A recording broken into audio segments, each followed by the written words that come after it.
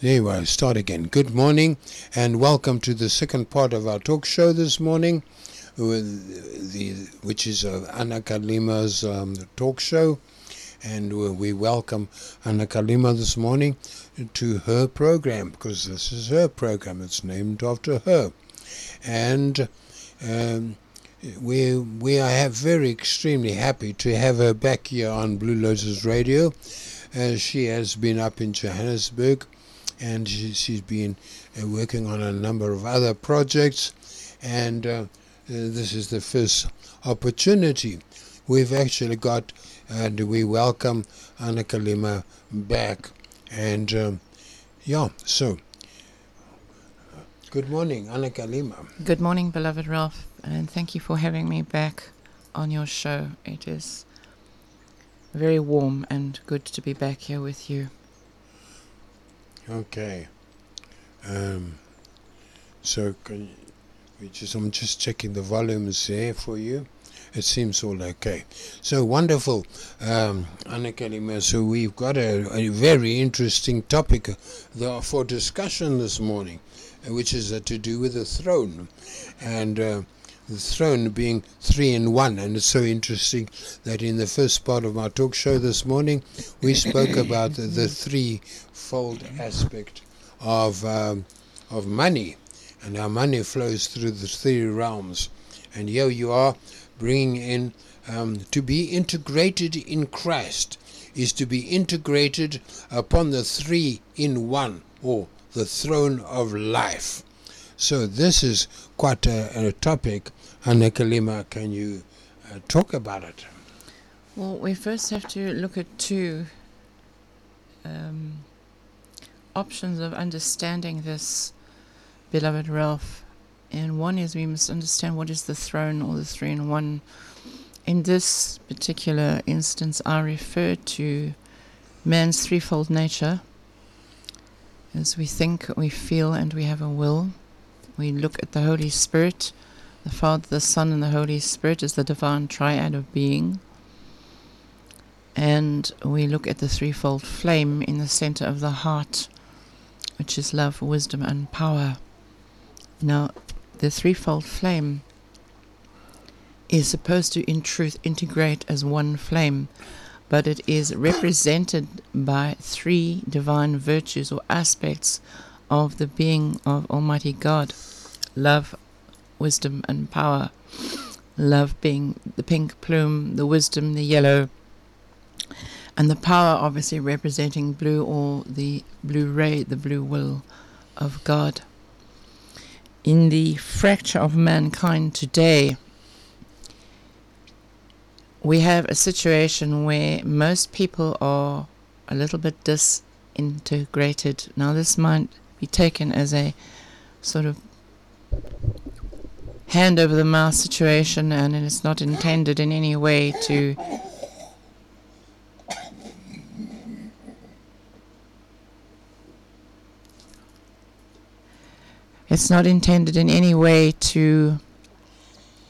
undermine anybody. But what we need to understand is that if what a man says and what he does are 2 different things, and the way he thinks is another, that means there is a disintegration on the threefold aspect of his nature. Often people say and do 2 things entirely. You hear the story where Fred never ever does what he says. Or you hear the other story is that whatever he says is one thing, but what he feels is entirely another. And so we have a situation where people are a little bit disintegrated because they cannot bring together the 3 aspects of their being, the threefold nature of their being. Society being pressurized to where it is today, most people have a certain level of non-harmony, or I prefer to call it from an ascended master perspective, non-alignment, instead of using the harsh, which unfortunately is a proper reality word, disintegration, because to disintegrate means to pull apart Quite literally, that's what that means. So a lot of people today are pulled apart in their own being. A lot of people today are not functioning very well. A lot of people, I've been doing a lot of work in Johannesburg with people, a lot of counseling where individuals are feeling that they cannot bring together their thoughts and their feelings, for example, because they're thinking in one direction, but they're feeling in something entirely different. This speaks of a disintegration. This speaks of a breaking down of the throne, just as we have God, who is Almighty God, on the throne of life. That throne of life is in fact the altar of the heart. The 3-in-1 is a throne. It is the altar of the divine heart, which is God within us. So we look at this word disintegration with compassion and not judgment and criticism, and we see that even in children, this disintegrating factor is very prevalent, especially from about the age of 5, as early as 5 and sometimes 3 years of age and up. You can see that children are not integrated. They are, again, split in their ideals, and I say ideals because children are amongst the most idealistic of mankind. They have very high ideals, their dreams, etc., and so on, what they want to be and do. They must have these ideals. It's extremely important, or they cannot build goals or dreams. But if a child is living in a dysfunctional family, where you have a dysfunctional country, and there's a lot that's going on around that points to dysfunction and disintegration, children are mirrors. They're little mirrors. They learn by, as you yourself have taught and know, they learn by emulation. Children emulate. Children learn by observing. Jesus made it clear in his time in Galilee, you learn by observance. It's one thing to study and read, and then still in that you are observing your own understanding and therefore learning. So we really learn the deepest lessons by observation, how not to do something or how to do something. Children learn in the main until they can cognize in the teenage years, because cognition, unfortunately, there are a lot of erroneous nonsense out there that children think certain things and can cognize certain things they cannot. Until the child enters puberty, the child cannot properly cognize or correlate his thoughts. So how does he learn? He learns by emulation. He learns to observe and therefore mimic. Children mimic. It's the nature of the child to mimic. It's a very natural process. Just as nature herself mimics us, and therefore we look at the bleakness of nature and see the bleakness of the mind of mankind. So we bring all this back into line. We look at the fact that what is happening here is that the soul alignment of mankind is completely out. It's out of alignment. Can you imagine, Ralph, what would happen if the planets themselves and their patterns suddenly were to be out of alignment? We would have interstellar chaos, planets colliding into one another, and so on and so forth. Yeah. If the train is not on the right signal on its track, it can run straight into another train that has not in time been told to switch the track and move the other direction, and just that switching of the track avoids a complete derailing of a train and probably the death of many people. So again, that is to do with alignment, isn't it? Christ consciousness is the pure divine alignment of the mind of Almighty God.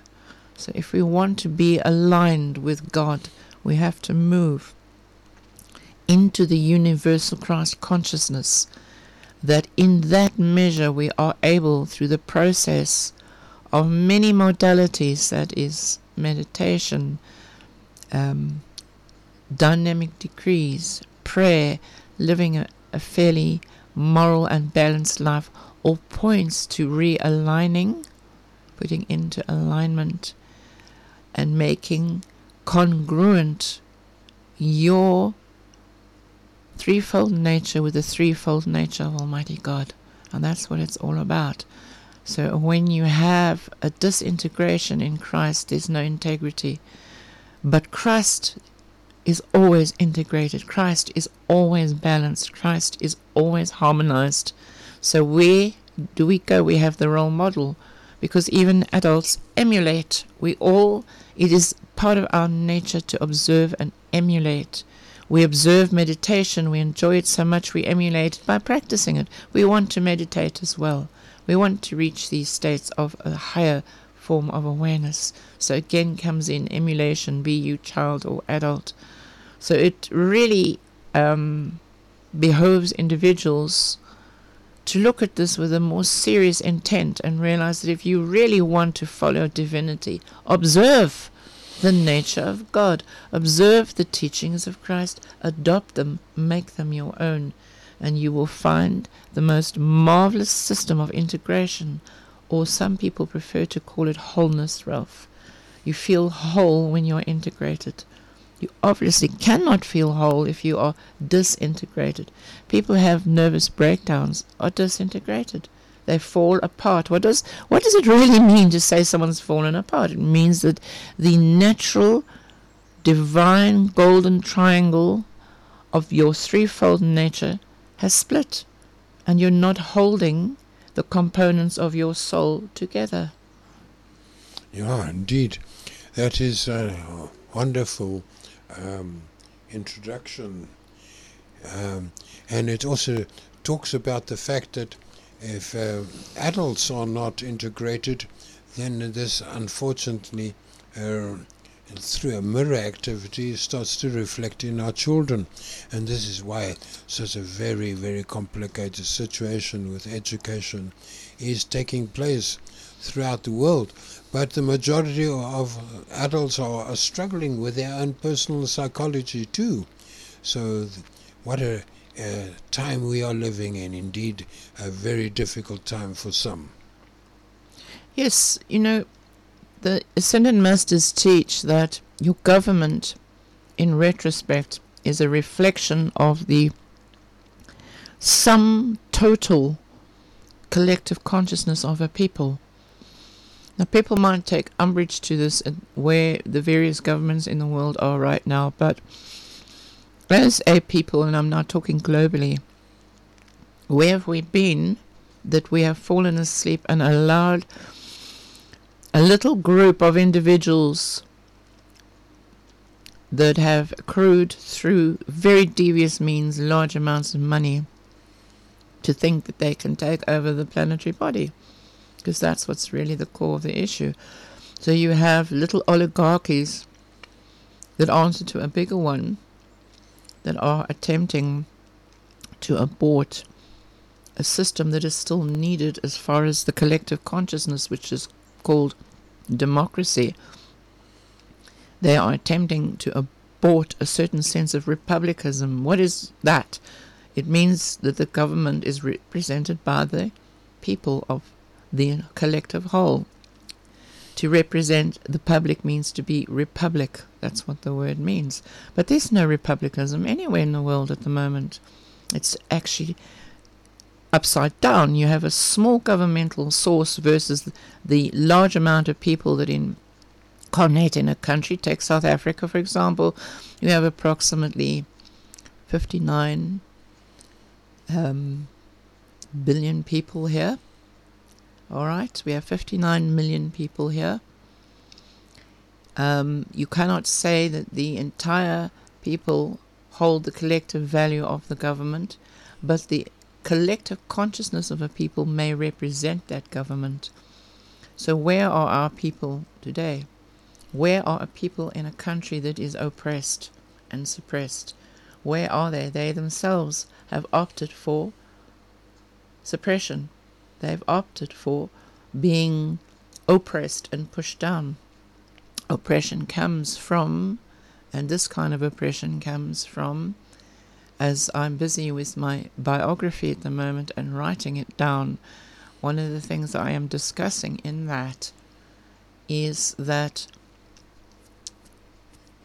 this Luciferic term called the original sin has been brought particularly forward in the last 2,000 years since Jesus Christ our Lord, whereby it imparts an understanding that we are inferior, we are incomplete, we are not of God. And what does that bring about, Ralph? It brings about racialism, it brings about all kinds of racial xenophobia, segregism, all of them all these things that take place, genderism and so on, all the isms, all these godless, licentious activities that take place on earth have stemmed from the root of not feeling worthy. Why do we not feel worthy? Because we've had the church since time immemorial.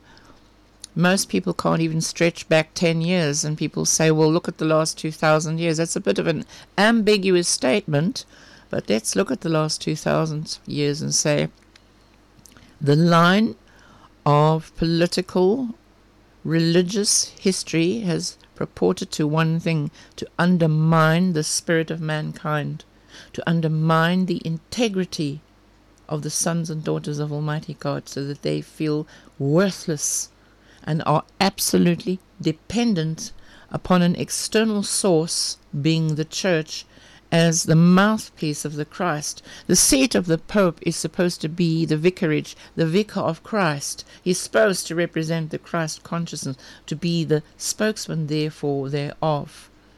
But if that was truly the case over the last 2,000 years, why do people have no Christ consciousness? Why in the main, if you look at the collective whole of 8.5 billion people on the planet, if you look at that, I would reckon good 8 billion of them have no Christ conscious feelings that are naturally the wellspring of the soul. Most people think Christ is a myth. Most people think Buddha is a myth. Most people think anything that is of any soul virtue and worthy is a myth. But they rely heavily on what's printed in a machine, being the internet. Because someone had to program the internet. So in other words, no matter what you believe the internet says, somebody said it first before you.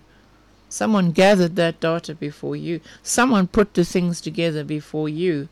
Someone interpreted before you. Someone sold their interpretation at a very high price, that you remain where you are, completely non-aware of the fact that the seat of your Christ integrity has been removed from you. If you are integrated in Christ, if you feel integrated, if you feel whole, you feel worthy, it stands to reason. There is a worthiness. We're talking about a divine worthiness, not the worthiness that people rely so deeply on the ego, because it is quicksand and doesn't exist. The ego fluctuates every day and all day long. One day it's this, the next day it's that. There is nothing even and tempered in the ego. You always know when someone comes from ego, because there's only quicksand where they are standing.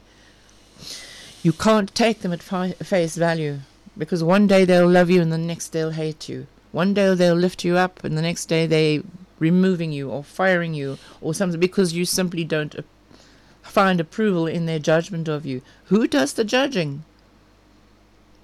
So we come back to the fact that the seat of Christ consciousness has been hijacked from mankind. Never mind the idea of hijacking a monetary system at the moment on the planet. The monetary system is what's supposed to be backed by gold. And gold is none other than crystallized sunlight. And therefore the sun represents the Son of God, or Christ consciousness. So money should be the most highly moral system of exchange on a planetary body, because it is backed by the Son of Christ, the Son of God. Oh, that is so thought-inspiring. And so that also, where does that put our judicial system? Because the values of policy and judicial systems should be in terms of that very same balance, to do with the values and principles that emerge out of Christ. Ralph, the word government means God over man. Government means God over man. Now, we long ago ditched God for mortal consciousness. So we have exactly that. The very story of the prophet Samuel is very akin to that. And the whole story around him is very akin to that. whereby God eventually brought a despotic ruler in because they were no longer willing to hear the words of Samuel and the prophecy of Almighty God. Is that not so? Right. Okay, so now if we look at that as one of the beginnings, which we go right back in time with, this is over 2,000 years ago, then this usurping of the government of God, the God over man, is archetyped by the fall and the decadency of Egypt and Ramses, who captured the Israelites. Now, the word Israel is very interesting. We speak of Israel in the terms of ascended consciousness, and it means all that is real. It is not pertaining to a particular nation. It's pertaining to consciousness. So, if the people of Israel, the people of all that is real, which is God consciousness, were led by the very great Egyptian initiate Moses out of Egypt through the desert, we are still in the main there in the desert with a Moses of some sort, and we still got Ramses after us, coming down with his Egyptian army to take us back into slavery. Is that not the archetype of the modern day? Because the world at the moment is under the whip of Pharaoh, is under the whip of the black magicians of Egypt. That's right. So now this disintegration of God government has been upon our planet for quite some time. Wherever civilizations have gone, there's been no God government. Where God rules, the government will remain. There are periods of history on Earth going back in time, and prior to this civilization, this last 14,000 years civilization since the fall of Atlantis, where there was God government, God ruling over man. And yet where did it fall? Because those particular points of civilization were taken over by fallen retrograde beings who had no discipline, no self-worth. They were disintegrated and were only interested in the service of the ego. The disintegration of the threefold nature of man is the birth of the human ego. You can't have both, Ralph. You can't serve both God and Mammon and think you can get away with it. You can't have the ego, if you give me a moment, and Christ consciousness. It's oil and water. You can't. So we have a situation some 3,000 years down the line that has led to the point where we have the whip of Egypt over us again in their debt slavery and all other kinds of fashion slavery and the abortion of human life, just giving it away at nothing, and the capturing and enslaving of our youth and other godless activities I have no desire to mention. And this is because why people are disintegrated. I have been counseling people for 35 years from every walk of life. I have counseled people all over this planetary body. In many countries, even as far as Saudi Arabia, I have had clients from Arabia come to me. I can tell you something now. I think after 35 years of experience in working with every kind of individual, from movie stars to court judges to the man who sweeps the street. Do you understand where I'm coming from? I've had a very vast spectrum of mankind and all cultures, all races. I've had the most incredible experience in counseling individuals all over the world, and the one thing that always stands out the most is that we all have one thing in common, our threefold nature.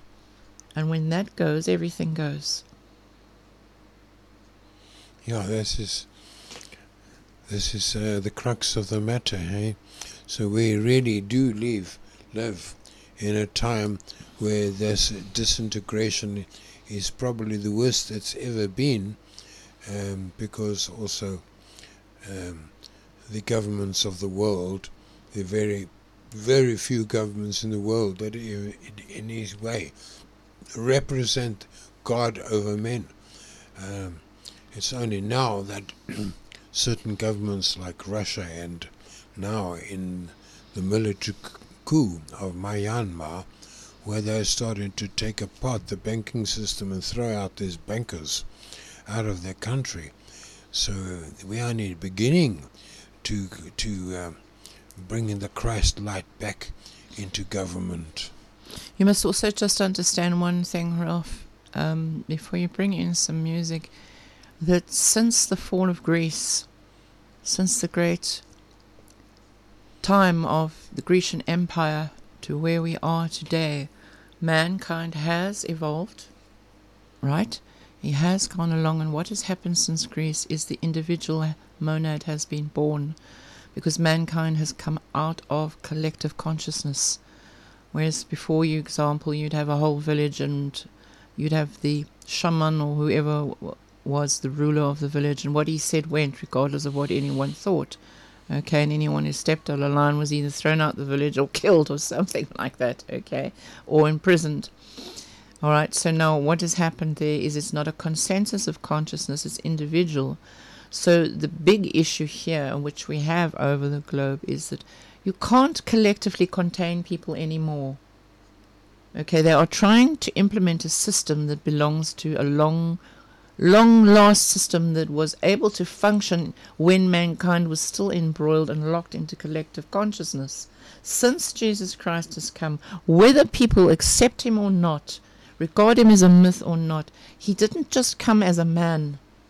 He came as the descending of the Logos itself, the cosmic Christ consciousness, the Logos entering into his body. It is no different to what Jesus did than Gautama, who, when he enlightened under the Bodhi tree, what happened? The Dharma itself was lowered into the octave of human awareness. All the Dharma wheel was turned, and the two little deers appeared before him and bowed before him in the forest, which is why all Buddhist symbols today have the Dharma wheel with two little deers in front of them. Okay, because it was the symbol of acknowledging the deer, or as known in the West as the heart, it's also called the heart in the West, is a symbol actually of the heart. So it was the symbol of the overall nature of being, accepting the implementing and lowering into the physical octave of mankind's awareness the principle of Dharma, or morality, or integrity. Jesus brought the same message of morality and integrity. It incarnated with him. He was not just a man, highly treasured, or came from God. He was the Logos, and still is. Since the integration of the listen to that word, since the integration of the Logos into the consciousness of mankind, he, that is, I use that representative for all of mankind, and no difference in genders to men or women, but bear with me, since the Christ entered the overall collective consciousness of mankind, mankind has been given the gift of individual freedom from collective consciousness. Therefore, what has happened subsequently, since the fall of the Roman Catholic Church began 380 years after Jesus' ascension, what you have now is the fall of the individual. You can no longer just lasso a whole lot of people together and say, there, do what you're told. And you're all responsible. One does this and the whole lot get it. Do you understand? The concept of one size fits all is communism. Communism is distinctly antichrist because it denies the individual. It denies the principle Jesus brought to set mankind free from collective consciousness, that he may think into himself through the power of the Logos and reintegrate back to the heart of Almighty God. So you have hundreds and thousands and millions of disintegrated people right now. Yeah, it's horrifying when you consider that. Wow. Well, we are talking this morning here on Blue Lotus Radio with Anna Kalima, and her talk is about to be integrated in Christ, is to be integrated upon the 3-in-1, or the throne of life. a very interesting topic indeed, and we thank Anneke Lima for being with us this morning. Let's just take a small break now, and we'll be back with you in a moment.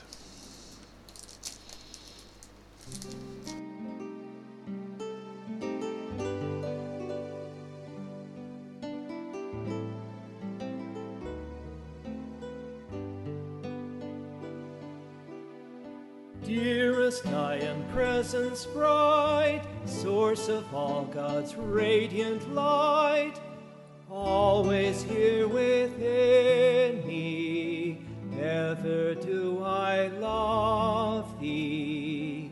My devotion rises sure to your heart sublime and pure. Know my love adoring in this blissful sea. One alone to be my own, merging now in holy communion, one to be eternally. My only goal and dream are union.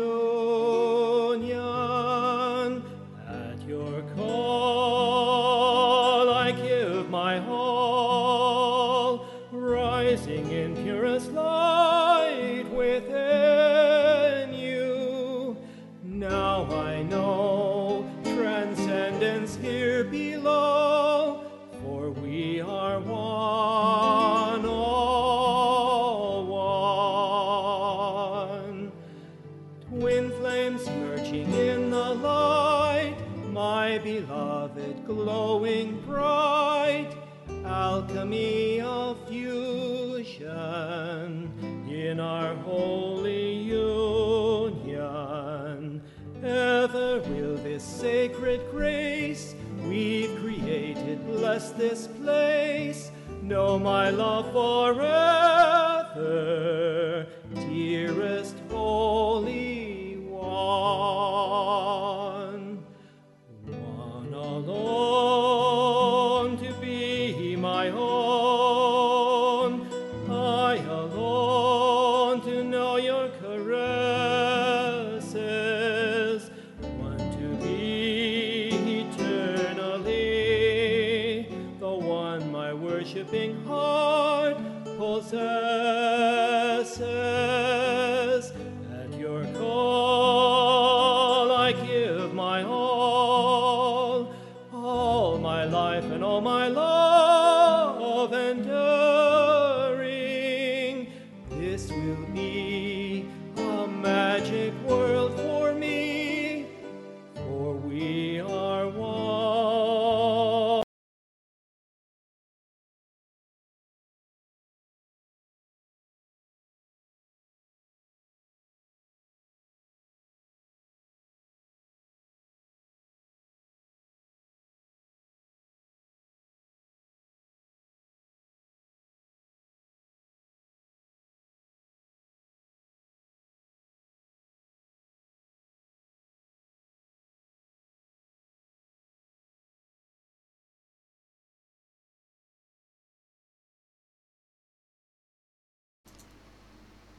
Oh, my apologies. We had a bit of a short break there, but we're back with you now. And we are having a wonderful conversation here with Anneke Lima about the ego. And she was saying that we should not have a sign up outside our house saying, beware the dog. We should say, beware the strong ego. Because where there's a very strong ego, that means there's a strong disintegration of the personality involved. So that's quite a thought. Thank you so much for bringing this perspective this morning, Anneke Lima. Yes, it's what you call the tragic comedy, isn't it? It's the tragic comedy because man needs to identify himself. Most people, tragically, are very determined they are individuals, But unless you are awakened in Christ, your individuality is still bound to the collective consciousness. Therefore, you will find yourself, when mass disturbances take place, running with the flock. You will find yourself running with others, because you have not founded yourself and you have not grounded yourself in Christ consciousness. Christ consciousness is universal. It has nothing to do with religion. I must reiterate this, that religion was created by man. It has nothing to do with God. But God will found himself in a religious life. Because what does it mean to be religious about something? It means to be very devoted. That's really what it means, is to be very, very devoted. Your passion that you are religious about, for example, maybe you are, for example, a surfer, and you're a fantastic surfer on the waves, and you spend hours and hours surfing on those waves, and you buy very special surfing boards which cost a great deal of money, because those things are made of fiberglass and all sorts of other things. They're not just a bit of plyboard. They are very expensively crafted to carry the weight of a man or a woman, and they're aerodynamically shaped as well. So now you've got to look at that they are religious about it. The marathon runner, or those who take part in the great Olympia, are very religious to whatever sport they represent. So if we take the word religion and look at it from the point of view of devotion, it's similar to the Indian yoga of bhakti, which is devotion of the heart. So in a sense, in the West, religion is a form of bhakti. It's a form of devotion. Okay? And if we're going to be devoted, please God, let it be about the right thing. Because if you are devoted, what do? You pour your heart and soul into something, don't you? So if you're going to pour your heart and soul into the belief that you are an individual, and you find that wherever you go and you fight for your individuality, everything starts crashing down around you.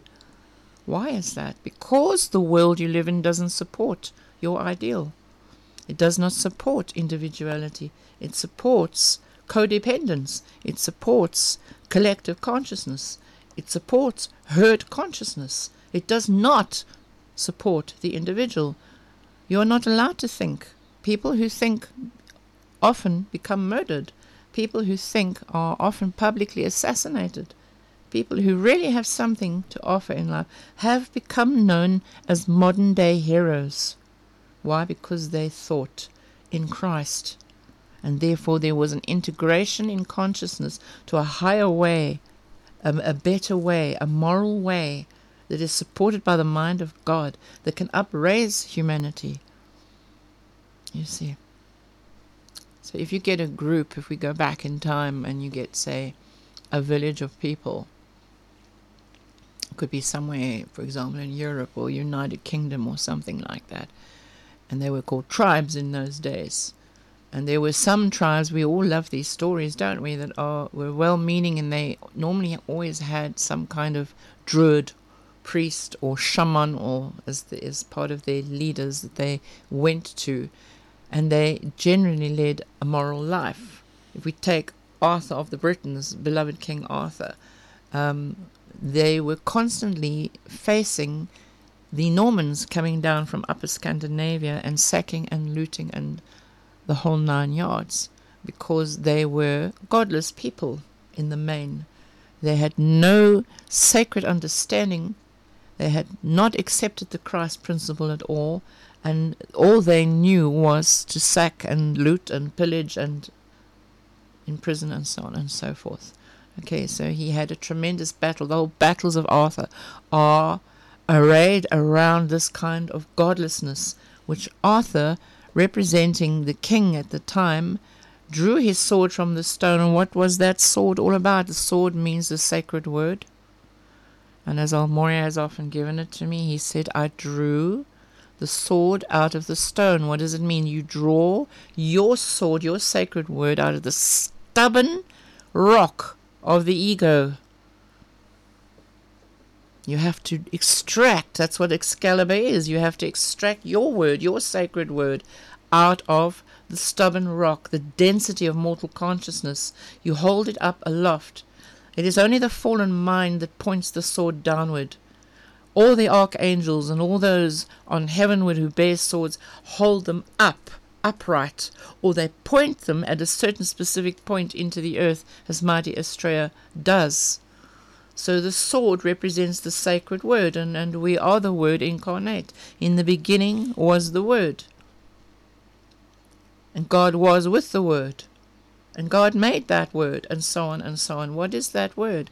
God himself is the word, and we don't know his name. He comes across as this word, Almighty God. He's known in the Ascended Teachings as the Nameless One. And it has been stated right out by the Solar Logos that why should he give his name to mankind? Because if you truly have the name of an individual, you have power over them. You have access to them. So all these little personality names we have are, if you like, pet names. They're not really who we are. But God did give us a part of his name, which is I am. I am that I am. And what is the common vernacular? It doesn't matter what language you speak. If we are in a group and we're doing some therapy and you go around the group and you say your name, I am Mary, I am Jane, I am Fred. Who is this I am? Why not? Well, my name is Fred, my name is Mary, but most people say I am. And if you're going to do something, I am going to the bathroom. I am flying overseas. I am going to bed. I am not happy. I am happy. We are completely aligned with God. We are completely, inwardly, and absolutely aligned with the name he has given us. Temporarily speaking, until we are ascended, then we get given that name, which is for another kind of discussion that is linked to your very soul and the key number of your soul. It will never, ever, ever in all creation be released into the physical octave, into the various planetary bodies where people are physically embodied, precisely because God is not stupid and won't be mocked by those who know very well that they can key into a soul individual by the power of their name. So let's jump a little bit and look at the name Christ. Christ means a universal consciousness. Christ is the mind of God. People say, what is the mind of God? The mind of God is Christ consciousness. But you cannot usurp that power. They murdered the body of Jesus Christ, but they didn't get very far, did they? Because he resurrected 3 days later. That was his demonstration, was to resurrect 3 days later. You can slay this temple down, but my soul is immortal. What do you want from me? I am the Christ. I am the living Christ evermore. Now we have a choice. We can take a look at this concept if we want to articulate it to that level and make it an intellectual prize study, and we can say, what is Christ consciousness? I will tell you it is the mind of God. And if you want to know what the mind of God is, I'll send you packing. I'll say to you, go and meditate on what you think God is in your heart. God doesn't need defense of his own being, and I don't need to defend God. He's much bigger than me. You go and meditate. You see. So you've got to come back to the understanding that in Christ consciousness we have a chance through the power, the almighty, omnipotent, omniscient power of God to reinstate our being individually, because Christ will give us that stamp. This is what people fear the most. They say, this whole business of taking the blood and the body of Christ, what is all this nonsense about? The Eucharist, or the body and blood of Christ, really represents consciousness and the Spirit. The wine represents the Spirit, or the Holy Spirit of God in Christ. That Holy Spirit mingled with the body or wisdom is the cornucopia of Christ consciousness. And when we receive it drop by immortal drop through the Eucharist, every time we have the blessing of the Eucharist, we are able in a moral leading life to translate our consciousness. We are able to change it. Just as alchemists like to change base metals into golds and crystals into diamonds, we change the base metallic note of the ego into the Christ light. It is the redemption, it is the philosopher's stone. Yes, that's wonderful. Thank you so much for that perspective, Anna Kalima. We're here on Blue Lotus Radio. If you just tuned in, this is Anna Kalima's talk. which used to always be on a Wednesday morning from about 9 o'clock. And she's now back from Johannesburg, and so we're continuing with Anneke Lima's talk show from about 9 until about 12 on a Wednesday morning. And so we are grateful to have Anneke Lima back with us, and she's talking to us about integration and disintegration and the role of Christ in that spirit of integration. You'll always know, Ralph, when you are out of alignment, because if there's any shred of morality in you, you will know that perhaps your actions do not line up with your emotions, with your feeling life, and your thinking is in another direction altogether. This is the beginning of dishonesty. Dishonesty is always the illegitimate child of disintegration, always, because there's no moral, divine binding that states that we need to live our truth. And truth is something that's very clear, it's transparent, it is open to all. This is what truth is, whether we like truth or not. Most people don't, because it's naked, it's transparent. Okay, so when something's not transparent, when you don't understand something, you say someone has an agenda, because it's not transparent. All the governments of the world have an agenda at the moment. It's not transparent what is going on. There is a mass agenda going on the planetary body at the moment. There's no transparency anywhere. And it will be reflected by the fact that people themselves are not transparent.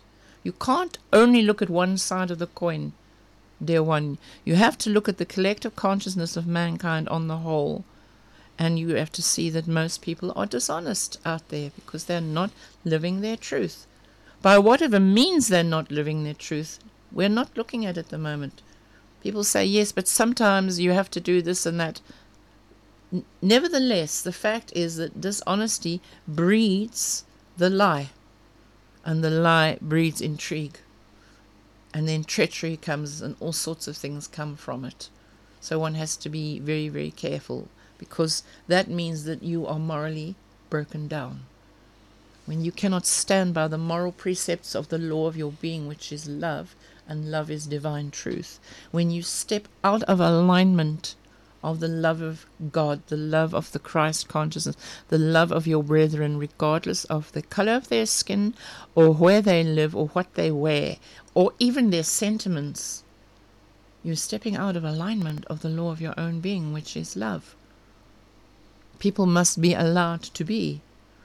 You see people out there who are not very honest and dishonest and evil, quite frankly, will spawn all kinds of lie about how humanity is and where they've been and how minuscule mankind is.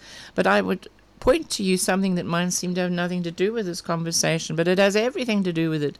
We live in the physical octave. We live in physical interstellar universe.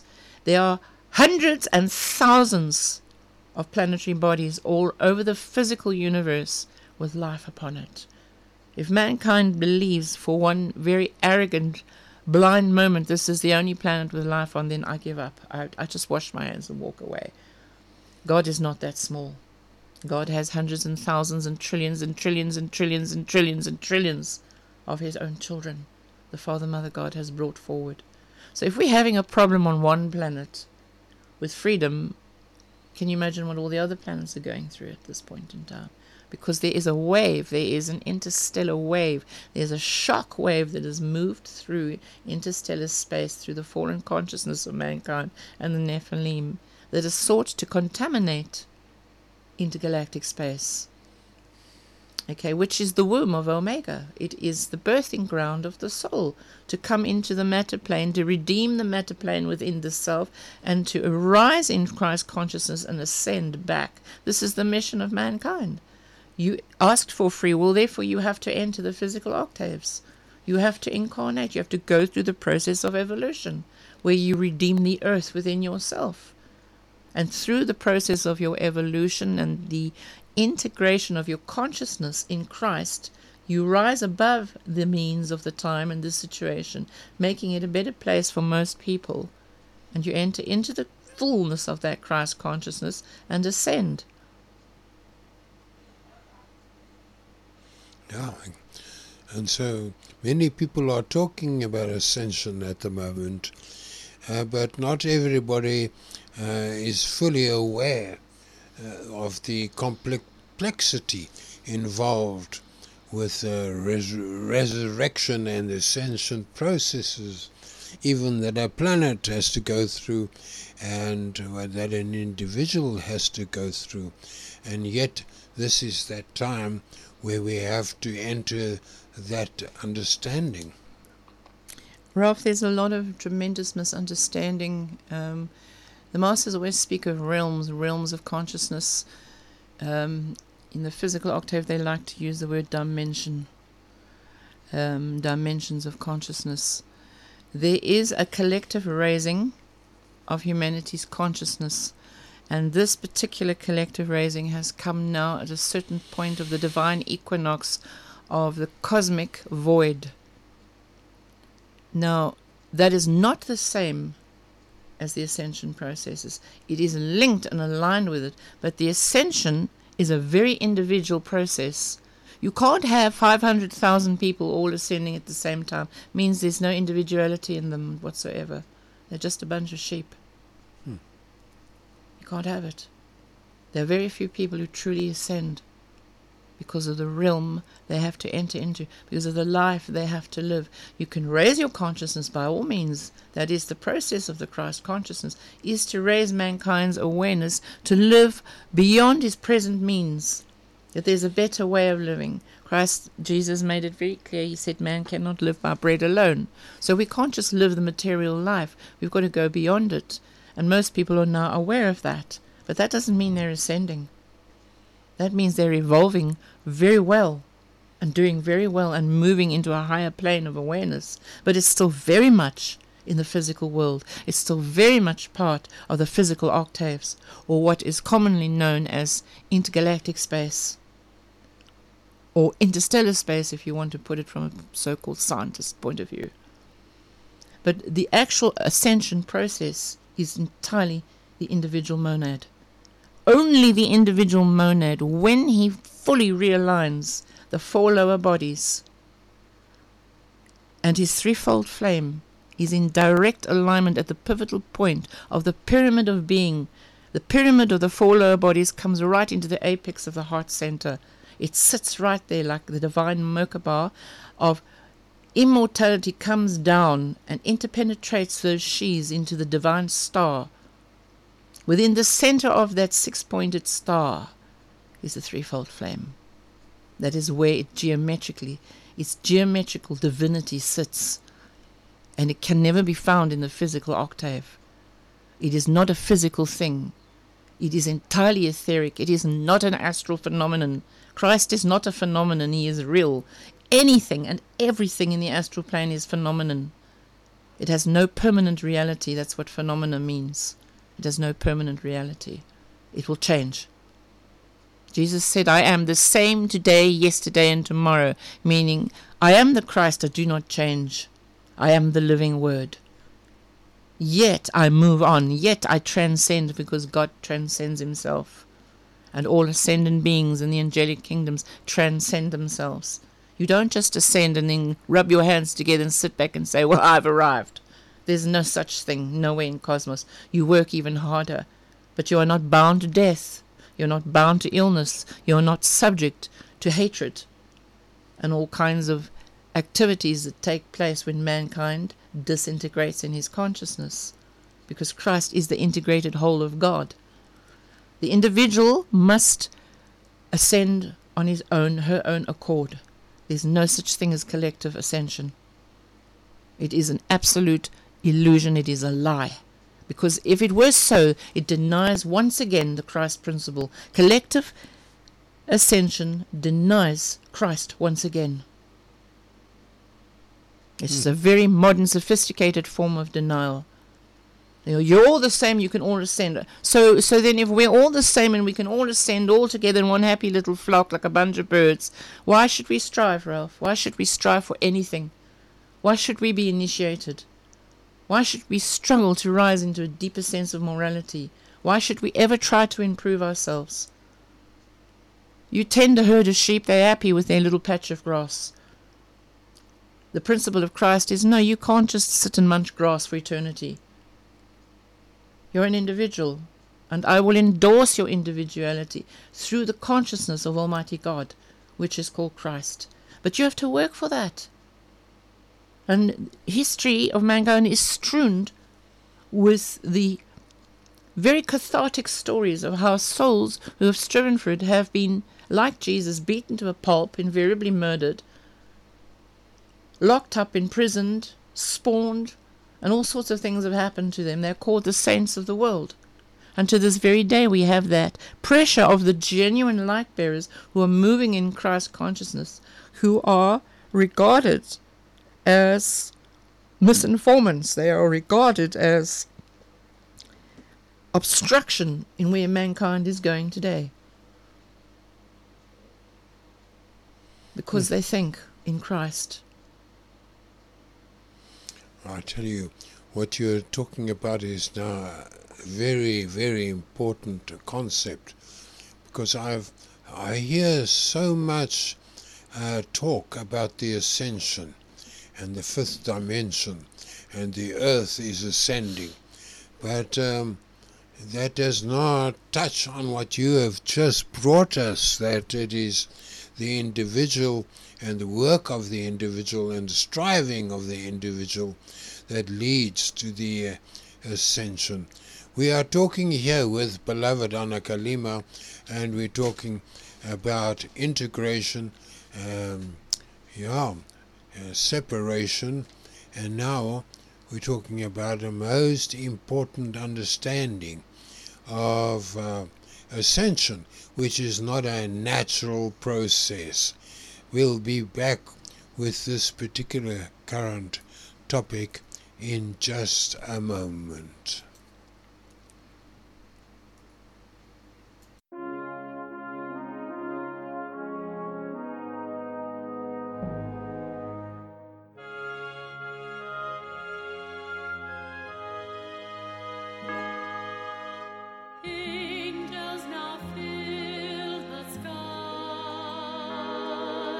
Dreamers awake, arise.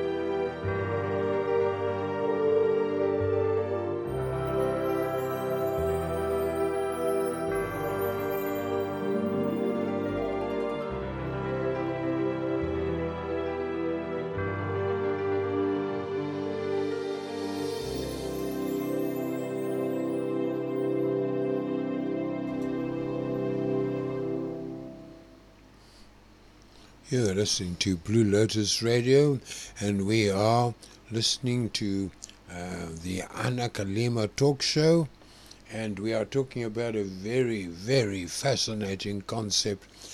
Nowadays, everybody is talking about the ascension and the transition from 4D to 5D, and what is involved with this ascension. Many different people are using the word ascension today as a natural process.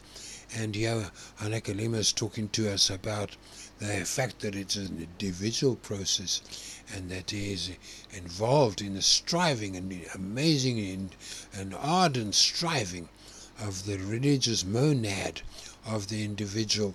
And the ascension is something that one has to strive for, and it's not just a natural process.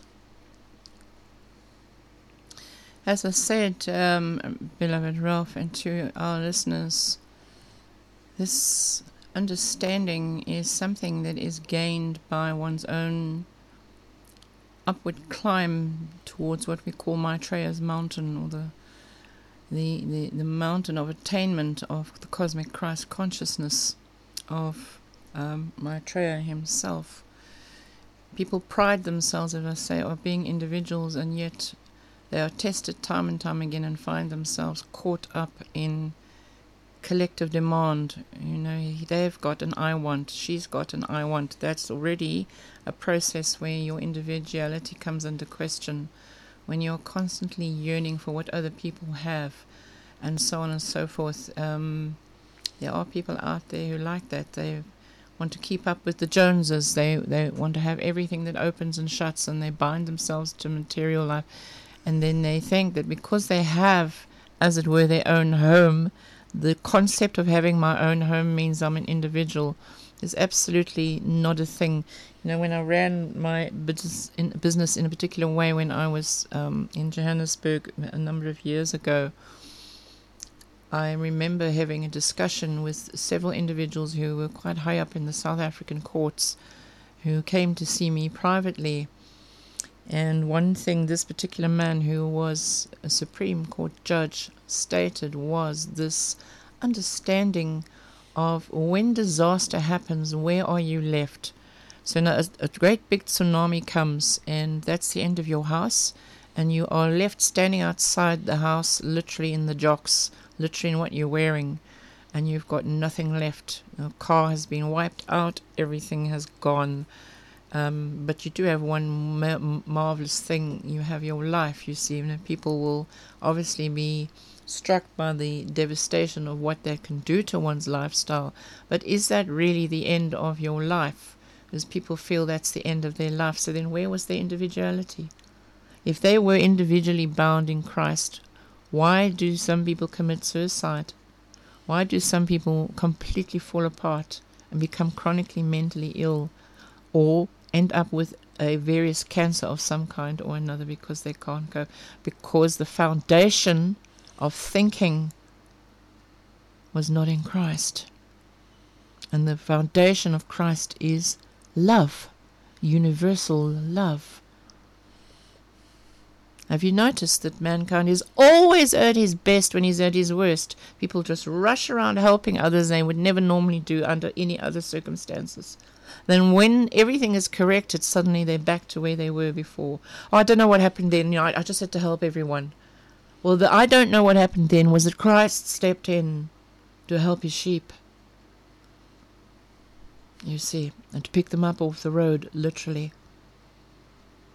So we have to come back to it, and we have to say Christ is inborn. Christ is there within you. You don't have to look for Christ, but you must find him within you. And therefore, if you do find him, you have to work very hard to sustain it. A doctor can't just become a doctor because he's keen on the medical side of life. He has to study for up to 9 years. He has to have an internship. And even then, it's a good another 5, 6, 7 years before he's really fully considered a doctor of worth. So is not it the most prized jewel of all, your individuality, worth the highest diploma on earth? The highest university degree is the universal church of Christ consciousness, which then gives you the divine doctorate to be an individual. You can't just be an individual, Ralph. You have to forge individuality out of the rock, the stubborn rock of mortal density, the stubborn, crude rock of human nature. Hence we are always described similarly to a clump of coal, which eventually over millennium becomes the diamond. But you still have to dig the diamond out of the coal, all the bracken, all the black stuff, all the carbon of human thinking, which is nothing but carbon and dust. Hence, when you cremate the human body, what do you have? A handful of dust left? Where's the soul? Where's the big fat ego then? Where's the I have then? My house, my car, my aeroplane, my everything. I've got 5 million in the bank. Where's that? It's gone. Whoosh! Disappeared. And that soul, what happened to him? Well, you see, there's such a thing called the law of karma. And then he finds himself incarnating into the middle of Argentina, on the rough side of Argentina. He's going to live a very, very low-key life amongst Hispanic people who struggle. Just as the folk of Africa struggle for a loaf of bread on the table, they are very similar in South America, very similar. I've been to Argentina, I know what I'm speaking about. Do you see what I'm saying to you there? So the essence, however, in any nation, no matter the poorly side, so-called, the poor that are designed to be poor, side of any nation, you'll find usually there you'll find the Christed ones. Jesus was notably more comfortable eating with beggars.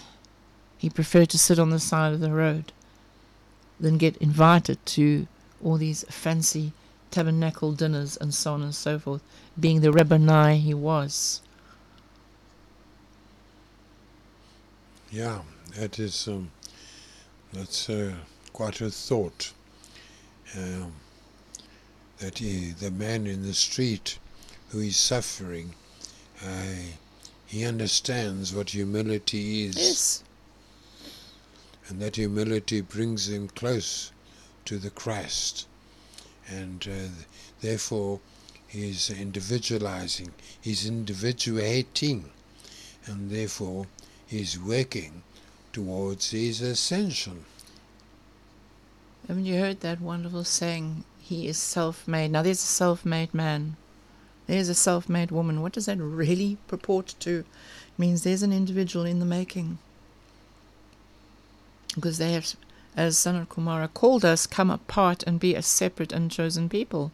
Why did Sanat Kumara, or as he is known in the Bible as Yahweh, why did he call us to come apart from the Egyptians or the materialists of the world? Because you will never ever find individuality in materialism, because it's precious, and materialism is dead matter. No matter how much you fancy the home and all that's in it, it's all dead matter. It's nothing. When you die, it's gone from your life forever. And 9 times out of 10 people who are very wealthy always end up where someone else gets the wealth, and they reincarnate somewhere else and have another life somewhere else where someone's living in the wealth they spent their entire life working for and having. I mean, don't you think that's a bit obscure? Well, you see, there's a greater principle than that, and the principle is that we plant the seed in the ground that grows the mighty oak tree we will never sit under. That is the work of the Christ, is to create the shelter of consciousness in Christ, that you yourself as the growing monad or individual may not necessarily enjoy in your particular lifetime, if you're fortunate enough to win through the victory, your ascension, the mighty victory of your ascension. No, the ascension is an individualistic process. Christ was an individual. He was not a common press. He was not a cut-out cardboard Jesus standing on the side of the road. He was an individual. He was in what we call, the Masters call, individed in God. Divided from God we are not. Individed we are. It is the same principle as the oak tree. And most people don't realize that there's not a single leaf on an oak tree that's the same as the other leaf. They're all different. Not one of them are the same. Just as not one of us has the same thumbprint. But the tree is the same. We all come from that tree of life, which is God Almighty, you see. So the individualistic process is God says to you, you want to become an oak tree like me. This is the process. Have you seen how long it takes to forge an oak tree? To get it to really grow, to become what it is so revered to be. And how long does the oak tree stand for? How long does it survive? It doesn't mean when you enter Christ consciousness that you're greater than anyone else. To the contrary, you must live a very humble and lowly life.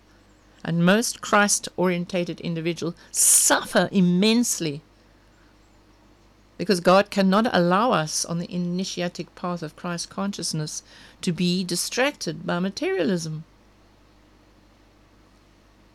We have to get away, and I hope my listeners will not impound on me too deeply when I say this, but we have to get away from the crow consciousness. Crows love things that sparkle and twinkle.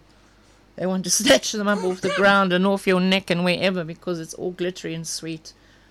As one of the great ladies, Ascended Masters, said, the goddess of light, all that glitters is not gold, and fool's gold or iron pyrites is not gold.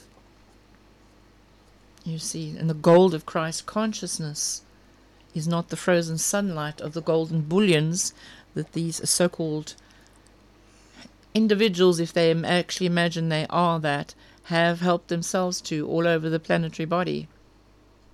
They can take as much gold as they like, but the one gold they can't take is the consciousness of the Christ from you. Only you, the individual, can surrender that Christ consciousness. Only you can give it away.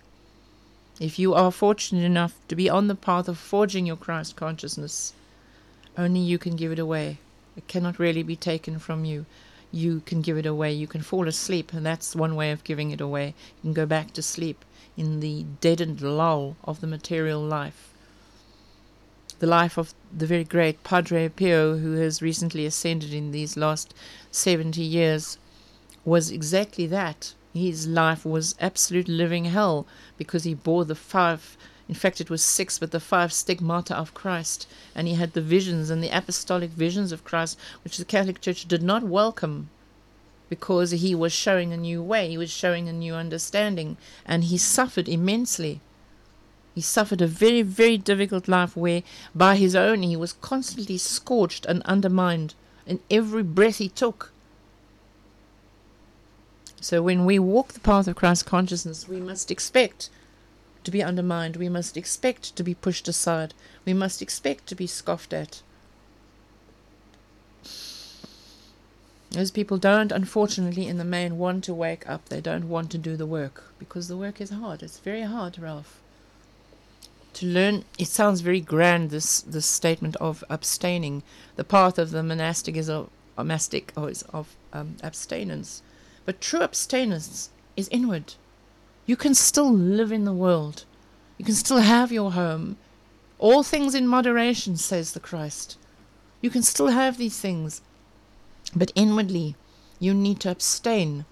And how do you abstain? You integrate in Christ. That's how you abstain.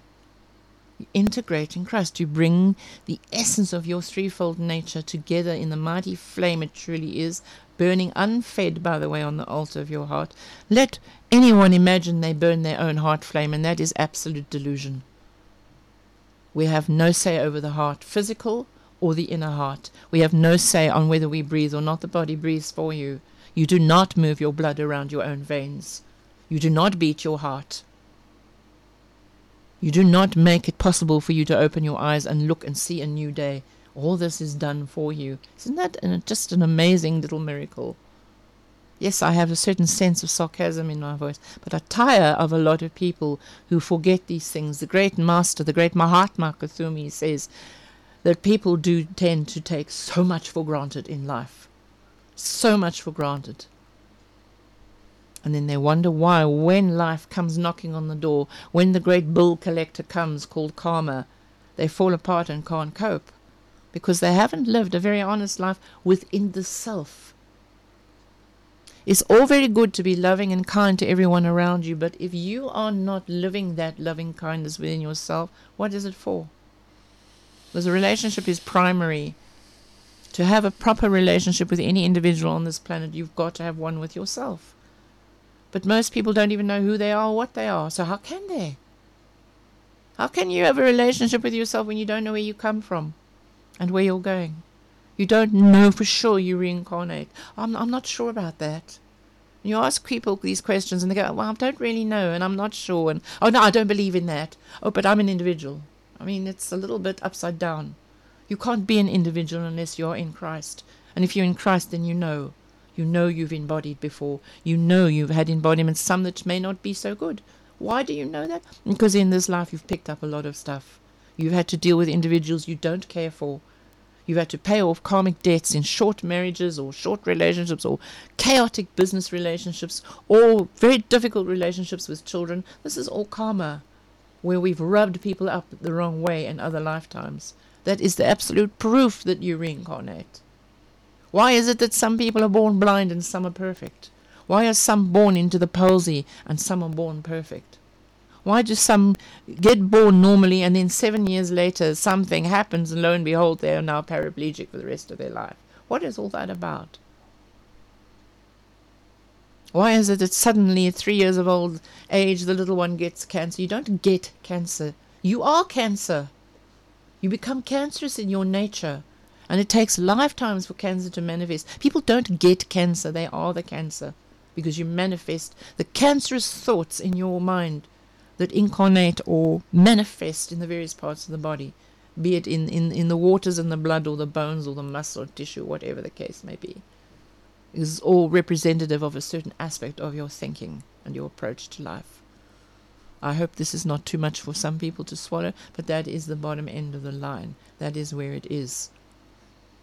At the end of the line, it comes back to what I opened this conversation with. We have to integrate with Christ.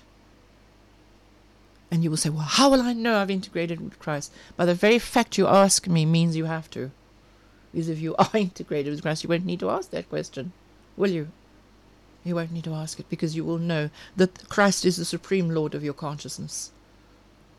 You won't have to, and you will find that peace. Even if Christ himself sends you the most troubling experiences to go through so that he can test you and purify you, you will win through them all, no matter how difficult they are. And he will test you. Oh, don't think that entering into Christ consciousness is plain sailing. It is the most difficult path to walk in cosmos. Because the Lord, God Almighty himself, loves to play hide and seek with his children. And so do the masters, by the way. And the great Guru-Chela relationship is always bound up with the Guru, testing the poor Chela to the very limit of their being, like the story of the great Milarepa, who was told to build a house and tear it down 7 times before the Guru finally accepted the house he finally built. What house was he really building? And you know Milarepa ascended. What house was he really teaching him to build? Yeah, that's wonderful. Thank you, Anna Kalima. We are, busy on Blue Lotus Radio, on the Anna Kalima talk show, and we are hearing really wonderful gems, spiritual gems from Anna Kalima. And I think that was quite a spiritual gem that was taken in there. So let us have another quick break, because sometimes we have to digest some of these things because they are truly profound.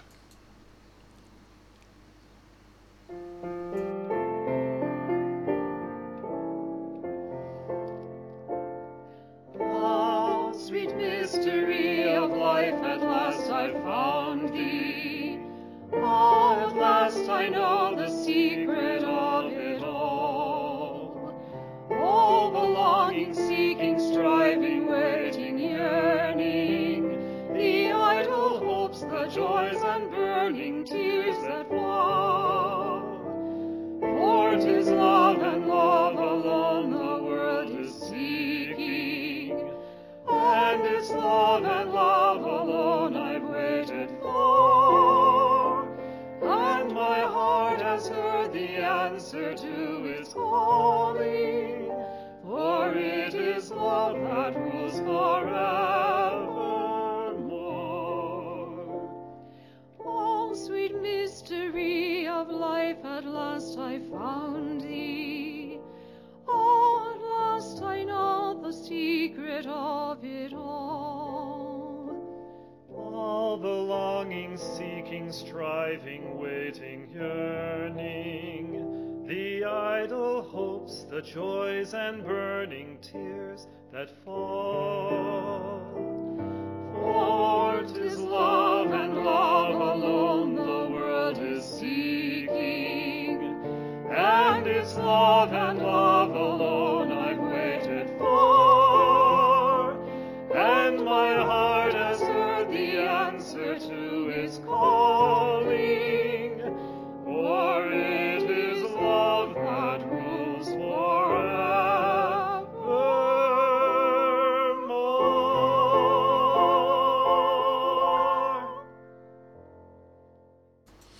We are having a wonderful time here on Blue Lotus Radio this morning with Anna Kalima, and she's talking about profound mysteries, really profound mysteries that are directly connected to the Christ and the integration of Christ and the ascension, which is one of the highest mysteries that are actually being portrayed in many different ways. The mankind is given an opportunity, but people don't understand. They just use the word ascension. And beloved Anna Kalima this morning is really bringing us into the deeper essentials to grasp what the ascension is. It's forged in one, beloved, and what most people don't understand as well is the ascension doesn't come in one life. Just as you can't get cancer in one life, it takes several lifetimes of living a particular lifestyle habit in your consciousness that eventually manifests as a cancer of some kind or another. Well, in its direct polarity, ironically, is the Christ consciousness, because cancer is to do with separation. If you understand the nature of the cancer cell, it's very healthy. So what then is cancer? Well, it becomes rebellious. The cancer cells subdivide. They separate and they subdivide and subdivide and subdivide. So you get growths and you get all kinds of tumors and so on and so forth. And it's quite a grisly affair. Whereas in the Christ consciousness, when you enter into the Christ consciousness, you are pulled together in the whole.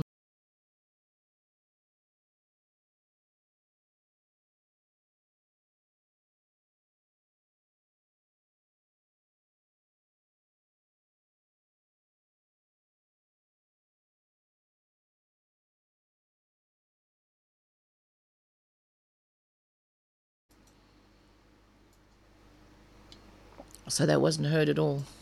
No, I think we're back alive right now, and we just momentarily got thrown off there, and so most of what you were saying was actually did come through to our audience. So we apologize for the second time today we were thrown off, but this adds character to our broadcast, because when we are thrown off, it's a backhanded compliment. So, continue. Yeah, the ascension process takes several lifetimes. You have to be moving in the trajectory of your evolution, which is never a straight line, by the way. People think that evolution and one's embodiments is some sort of linear concept of a straight line. It's actually in the form of a sine wave, and the sine wave eventually moves into one single point at the moment of the ascension, and the sine wave is a sort of zigzag type of movement, which is not as sharp as the word denotes, but the sine wave eventually in your evolution takes you to the point of your ascension. You have to be Christ orientated for quite a while in your various embodiments, striving for the better not only of the self but of mankind. So really, in a sense, what is that purporting to? It is actually saying that you move away from selfishness and the tendency to only serve the self, which is ego consciousness, all right?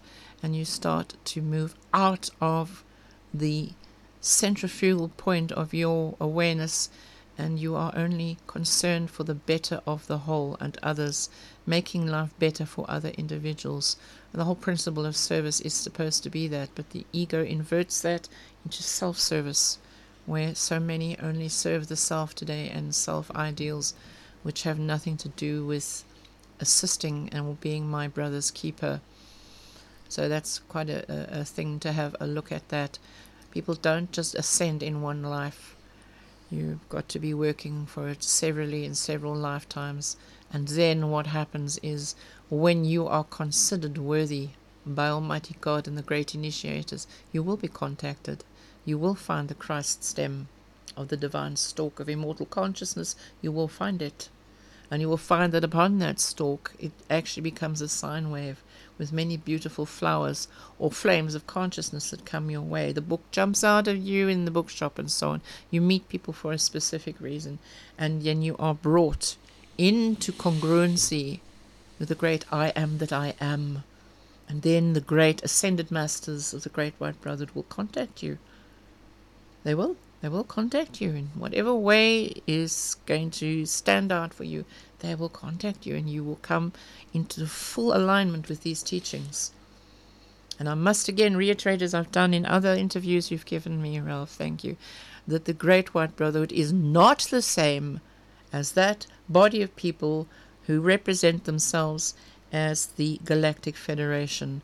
The members of the Galactic Federation are still in embodiment. They are and live and come from very different realms and different universes. It doesn't negate who they are. I'm not negating them at all. I'm simply saying to you, they are not ascended. And their consciousness is not rarefied and purified in Christ. Christ is universal. That means throughout the entire space continuum, as above, so below, in celestial universes and all the matter plane, the physical universes, and multiverses and so on and so forth. And as much as some of these beings are very well advanced to us in the material level, are they really that advanced if they're going to come and bring a teaching that once again delays Christ consciousness, because the ascension cannot ever be collective?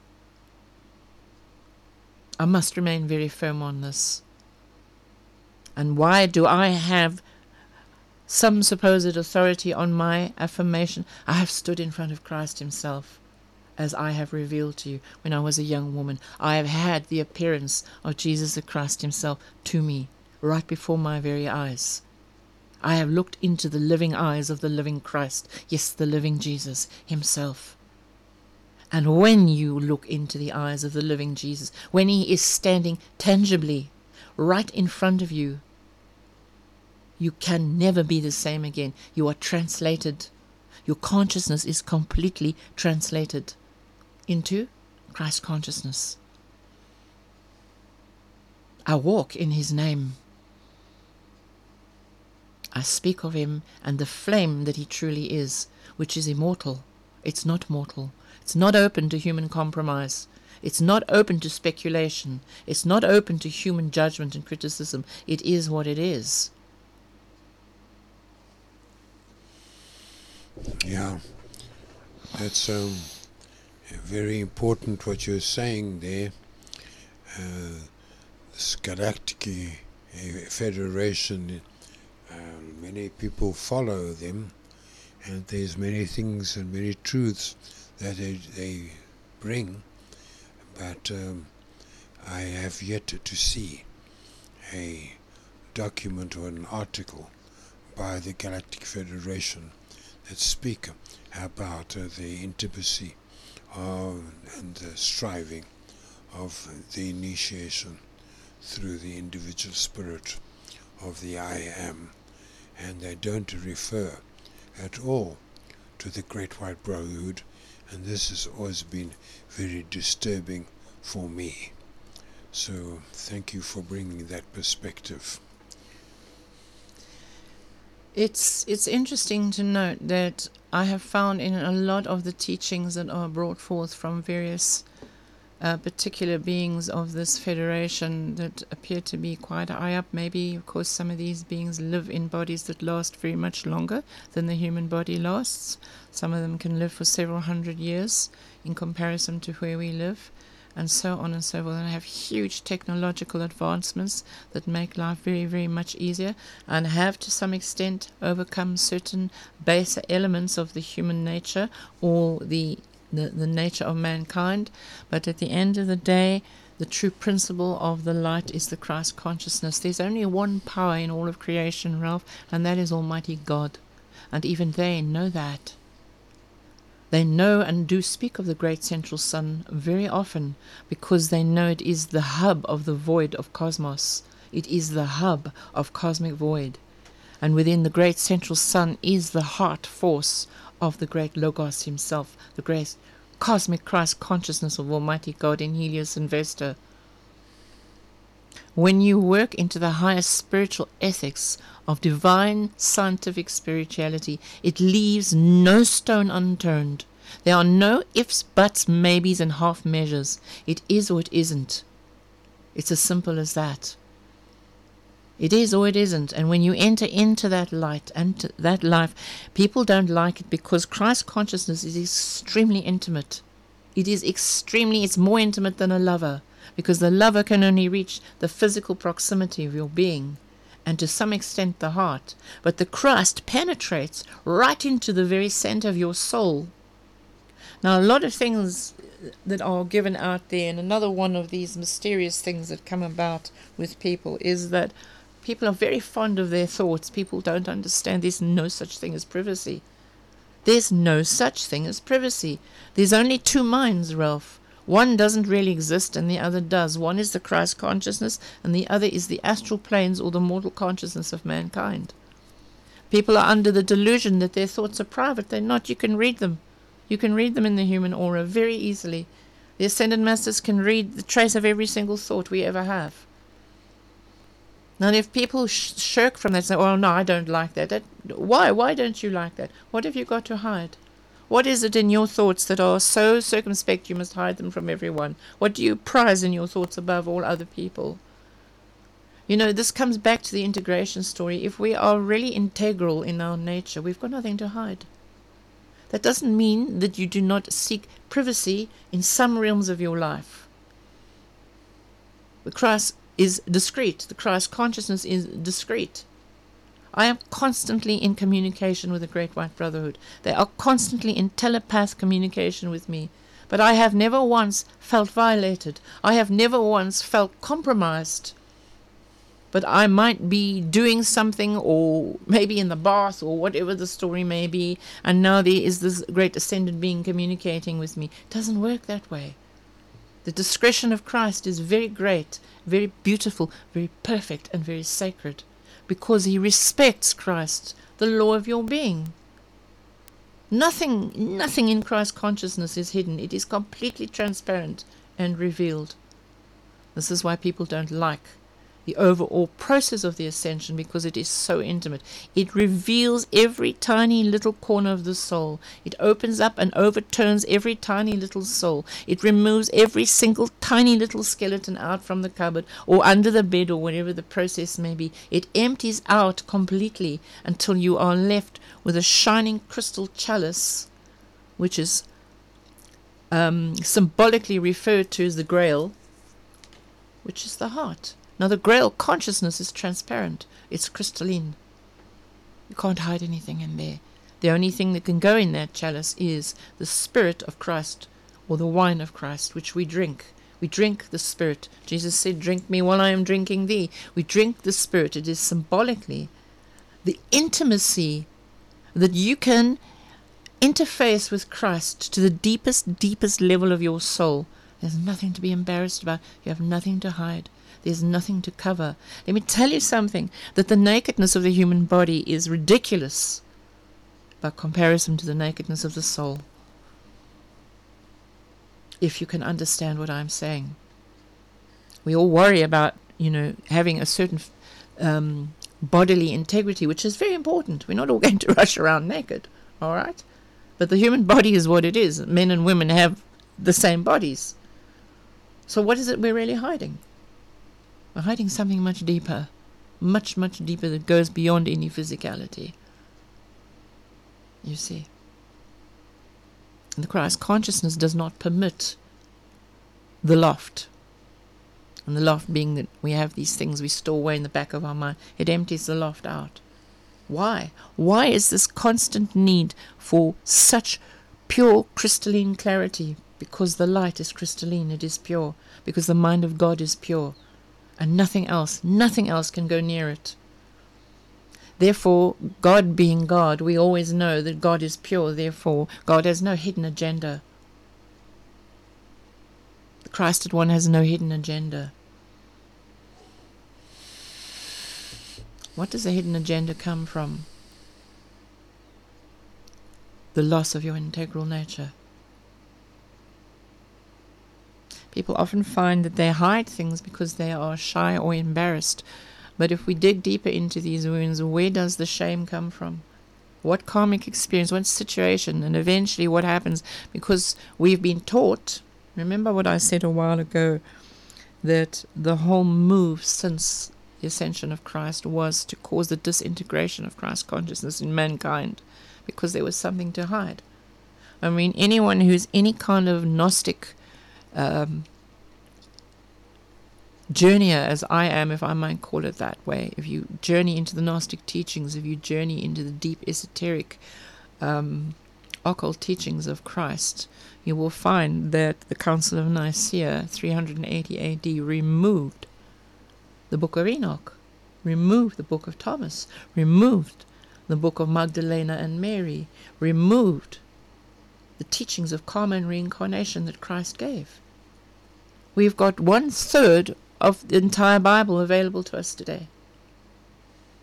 Why did they remove all their teachings? So that we don't know?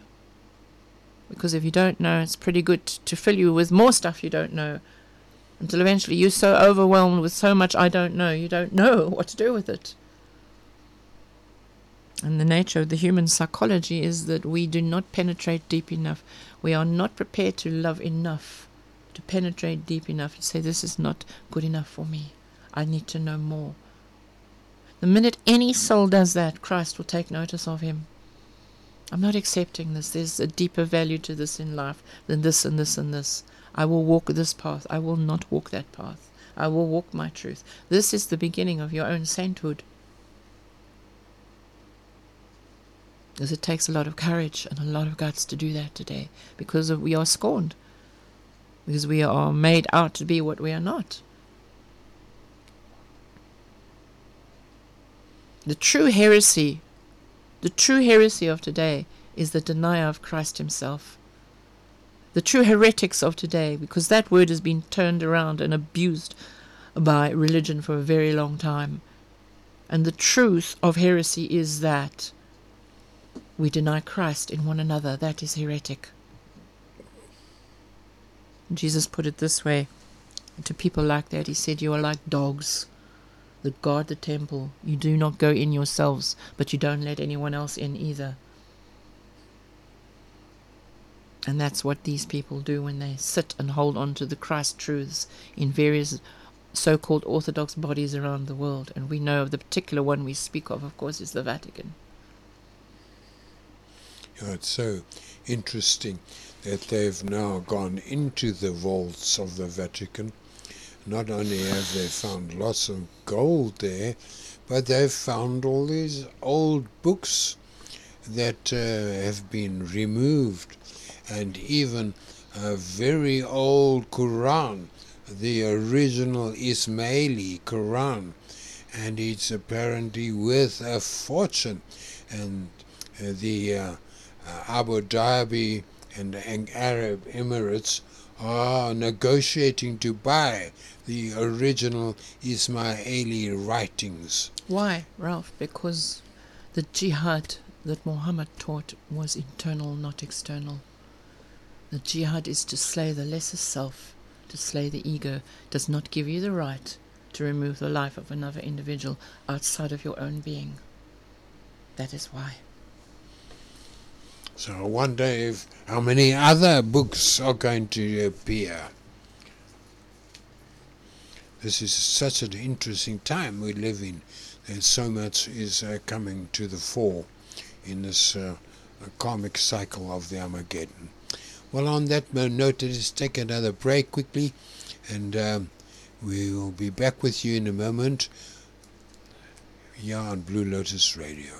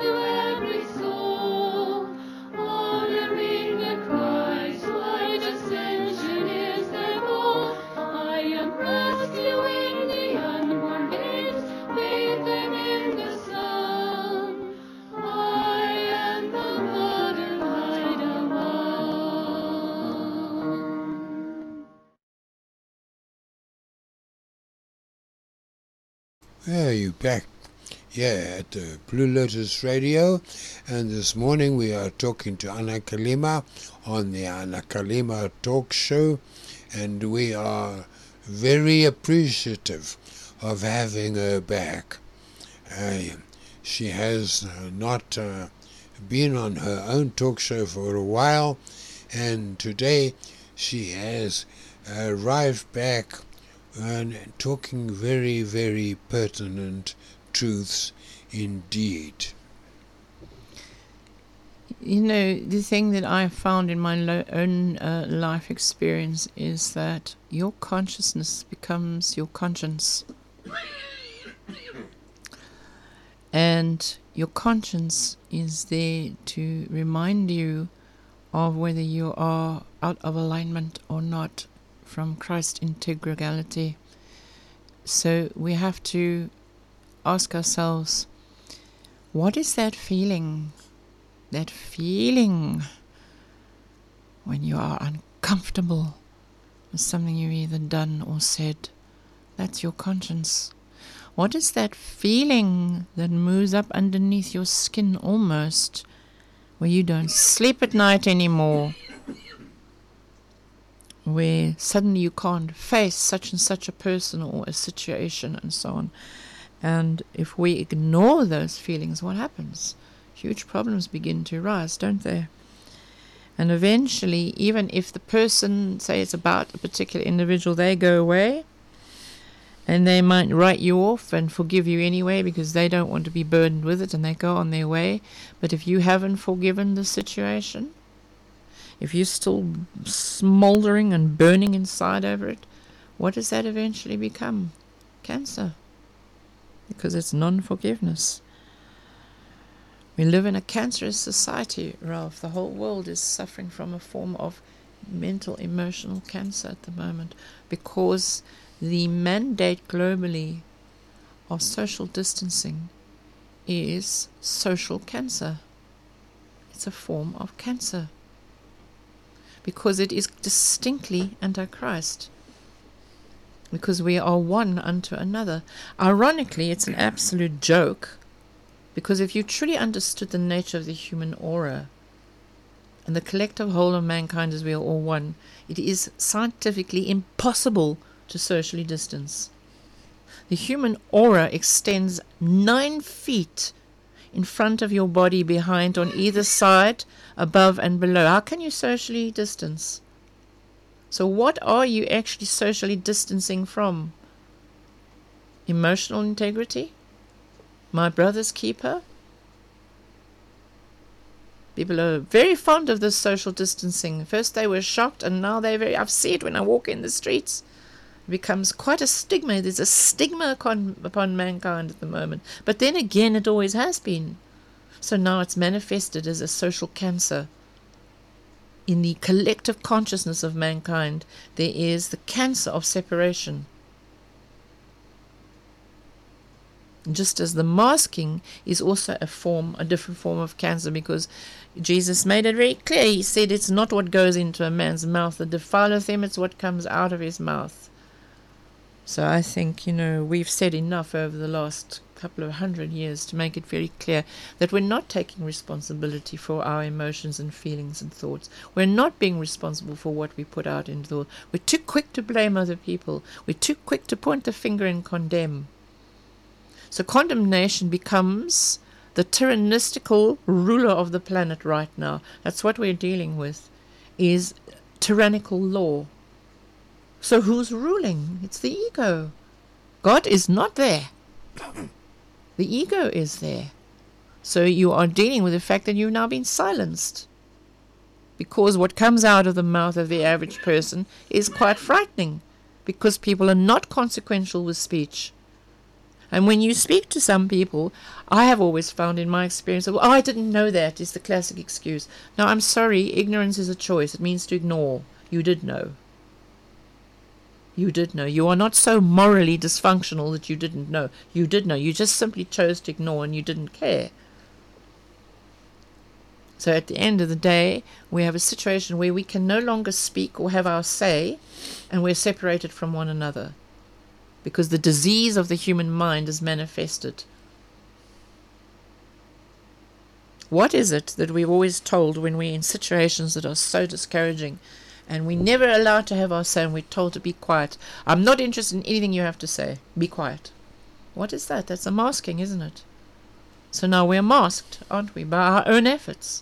Because we were not interested in what anyone else had to say in other lifetimes. We had to have our own say, regardless of anyone else and how they thought. So now we are masked socially because we cannot take responsibility to talk to each other decently and to offer love and Christ consciousness. So now we deal with the fact that we are masked and we're forced to separate. It's a temporal, thank God, disease. It won't last. The true virus is the separation and the masking. That is the virus. It's the virus of the human mind. And it will last as long as it's necessary to last, until people get fed up enough, angry enough inside, and realize what the moral consequences of this is. It's not just a set of tyrannical laws put down on mankind. It is the manifestation and incarnation of collective consciousness. The forcing of a vaccine is the same principle. You are forcing one modality on all. One size fits all. Since when does Christ work like that? The ascension is individual. In other words, you cannot have collective ascension.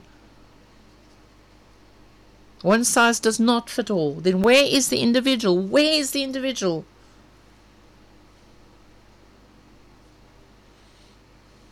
So we are living in the most classic times of all, where unfortunately there are those of us as the avant-garde, there are those of us as the light bearers of the world who are awakening, and if not awake, must be also, as Gautama Buddha says very classically in his dictations and his teachings, beloved, when you incarnate, you are subject to the matter plane.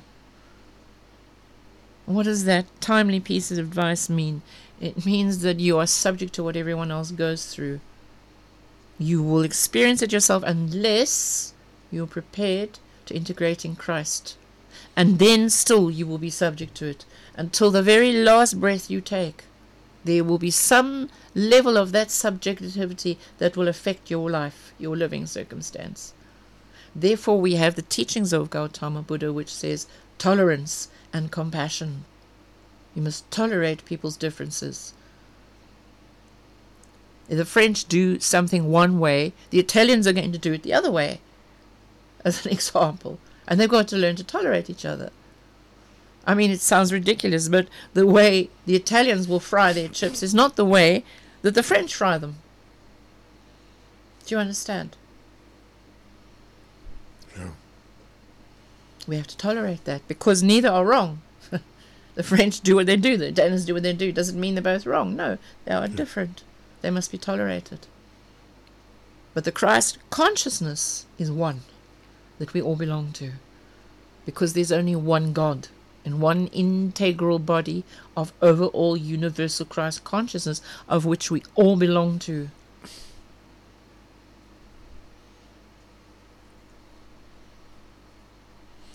Yeah. Now that's beautifully said and beautifully put into context indeed. So thank you so much, Anakalima, for bringing these perspectives to us here this morning.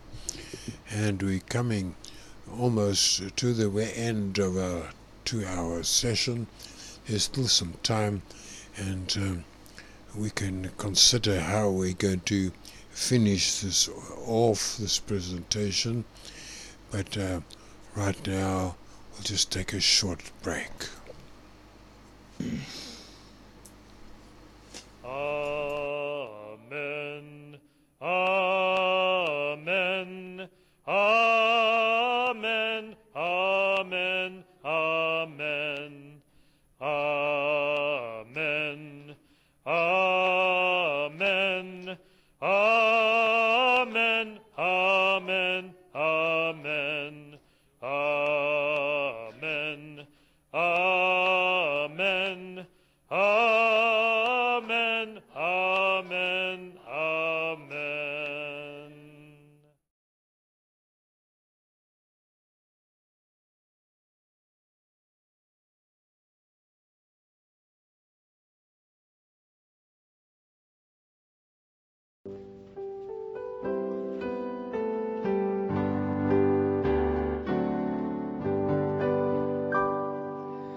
Thank you for this beautiful morning. Thank you for this wondrous day. Thank you for the gift of living with each sunny ray. Thank you for the joy of praising. Thank you for singing with the birds. Thank you for giggling with the children, changing all that hurts. Thank you for friends that share my laughter. Thank you for those who feel my pain. Thank you for teaching me your wisdom of the violet flame. Thank you, oh God, I am so grateful. Thank you as I embrace each soul. Thank you, your love is ever growing through hopeful hearts and goals.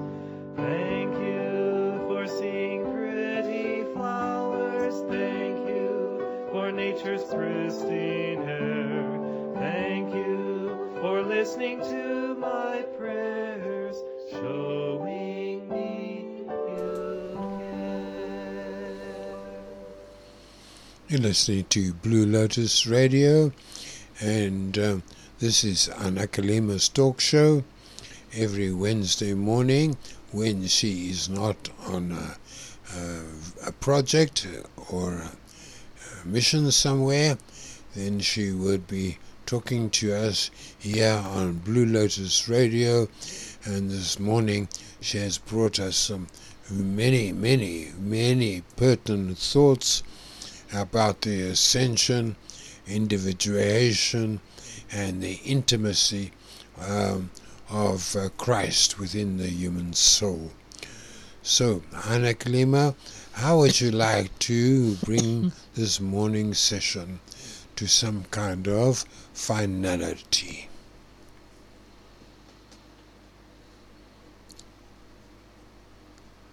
You know, the subject of morality is always looked upon with a raised eyebrow because it's subject again to so much conceptualization. Same as the statement of the great Greek philosophers, what is truth? So we have to summarize and look into ourselves and say, what is our truth? If I was in a national disaster where my home is removed from me by forces of nature, and I am literally left standing in the clothes I wear with a few scant belongings, where will I be in my consciousness when the foundation of my home life has been removed from me? Jesus put it this way, that we build our life and our castle upon the rock, not the beach, not the quicksands of the changing tides of human consciousness. So what was he referring to? It was certainly not a physical domain, not a physical in the way we understand physicality building. He put it another way when he was in Galilee, when he threw the money changers out of the temple. What are the money changers today? Your banking cartels. He threw them then out of the temple because they were operating in the temple. What's the archetype? They were bartering the light of Christ within the very temple itself. Selling off Christianity, selling off God's favor, I suppose one could put it that way. And he came and upturned all their tables and turned them out of the temple. And they got very cross with him and spoke of the fact that he was destroying the temple. And then he gave them the speech where he spoke of tearing down the temple and rebuilding it in 3 days. He said, I will tear this temple down and rebuild it in 3 days. And they all scoffed. Here's this temple that's been here probably for a couple 100 years, and this guy says he's going to rebuild it in 3 days. But he spoke not of the physical temple or the brick and mortar or whatever they used in those days. He spoke of his own crucifixion. He spoke of the crucifying of the ego nature, that in the dying of the ego nature we may resurrect and rebuild a temple not made with human hands. I transport you back to modern time and you've just lost everything you own, including your motor car, which is a very powerful archetype. All you've got is the clothes you're standing in, and you certainly don't have enough money in the bank to resurrect your circumstances, and you don't know where you're going to sleep that night either. Do you understand where I'm coming from? Oh, my listeners, I do pray that you can understand that this modern Galilean scenario comes again and again and again in people's lives and in the lives of various nations and cultures and so on and so forth, to teach us about the ephemeral nature or the phenomenal nature of life in the physical octave, that the real temple, the real cathedral of the heart is divine and not physical. We are so blinded by physicality that we must have it physically in front of us, or we won't believe it. But I will challenge every one of you and tell you that believing is seeing, because my entire life has been made up out of the belief that manifested before me in the form of Christ himself and other great ascended beings, that no matter what life throws at you in the physical world, in the physical realm, the physical octave, you can rebuild very quickly if you are founded in Christ. The term in Christianity that Christ was the Lamb slain from the foundation of the world, the Lamb being absolute innocence, the innocence of the divine heart of God, was slain from the world. What is the world? Gross materiality. So you don't have the foundation in Christ anymore because it's been slain, it's been taken. Okay? So then what do you have to do? You have to find that Christ within yourself. You have to find that lamb within the lion of your consciousness. And the word lion means the light of the I am that I am. The Lion of Judah is the light of the I am that I am in the house of Judah, which is the house of Jesus Christ. So you have to understand that if you want to be the lion in your own domain, as my dear brother-in-law has stated he is indeed, and he is, then you have to be the light of the I am that I am where you stand. Therefore, if you are the lion in the house of Christ, doesn't matter what life offers you, can take nothing from you. Nothing can be taken from you. And there are those really amazing stories here and there all over the world of people who've been stripped down, not once, but severally, and they've just rebuilt their lives again and again and again, and they still come up with loads of money again and again. Why? Why? How is it that people manage that? Because just maybe, not all people who are very wealthy are dark and evil. They are not. We are meant to live a life of abundance. It depends on what you do with your abundance. That's very important. The intrinsic import of money is not evil. It's what you do with money that can be evil. You see. The need for being able to use a television screen, an internet screen, is not evil. It's what you're looking at that's in the screen. They can become tremendous teaching tools, especially for people who are semi-illiterate and need to learn and can't go to school. This is where these things are redeemed, Ralph. So at the end of the day, my blessing I would give, I bless it from my heart and from the great ascended masters whom I serve and the Christ consciousness whom I serve eternally, is that your foundation in these modern times looks pretty scary. Therefore, you ought to change it. You ought to translate the base metal of your living into gold. Don't wait for the gold from out of the Vatican. You'll never get any of it, not in this life anyway. So the gold you're really looking for is not in your bank, my beloved. The gold you're looking for is in your consciousness. And the pot of gold, interestingly enough, beloved Ralph, at the end of the rainbow, really the rainbow signifies your causal body, the great causal ring of Almighty God, the great causal body around your I am presence. And the pot of gold at the end of that rainbow is Christ consciousness, because all the good you've ever done, all the good you've ever collected in any life of the hundreds and thousands you've had, is stored in your causal body. God stated clearly, and I shall wipe away all your tears, so that when you ascend you will realize the truth of what has really happened, because Jesus said you lose nothing. You lose nothing. So therefore I am the pot of gold, and I am is another word for God in me is. God in me is the pot of gold at the end of my rainbow, or at the end of the causal body of my attainment. If your attainment is in Christ, if your foundation is in Christ, they can blow your house up for all you mean, but you will still be all right. Doesn't mean you will not suffer loss and be affected by it and so on and so forth.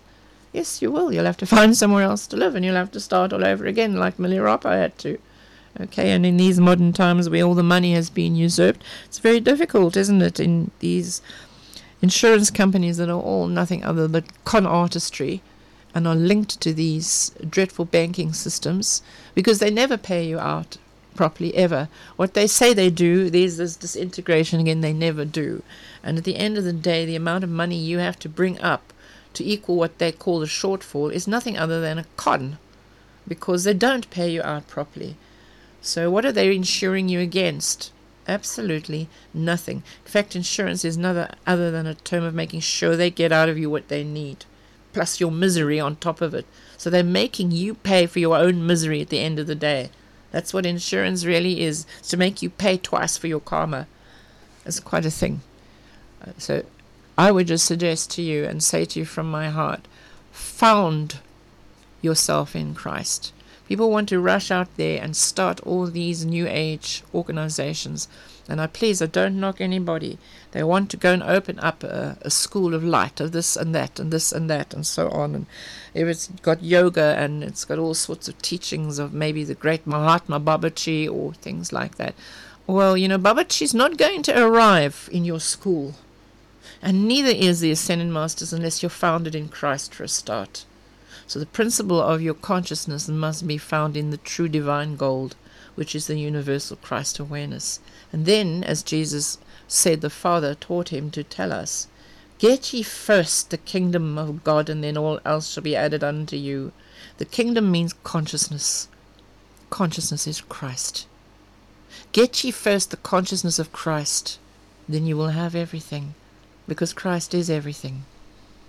And then you won't need to panic and rush out and enter into all modes of greed and discrepancies and heaven knows what else to get what you want. Jesus put it another way as well. He said, with all thy getting, get wisdom. So I leave that with you, and I ask you, please, I am not sitting in any state of scorn. I am involved in counseling people that come from very, very deep circumstances in their life, from life bereavement, from death, divorce, and all sorts of things. I have been involved in counseling people all over the world for over 35 years. I am truly, truly, measurably steeped in compassion, but I do tire a little bit sometimes when people still refuse to understand that the component to their happiness is the Christ consciousness. They want to carry both water and mammon on their shoulders. In other words, you want to serve your own principles in the ego, but you also want to serve God at the same time. You cannot have both. You can't have Christ and have the world. Jesus said you can be in the world, but not of it. So it's entirely up to you. If you want to end your misery, no matter how humble your circumstances might be now, by changing, as the late great Dr. Wayne Dyer said, the way you look at things, the things you look at will change.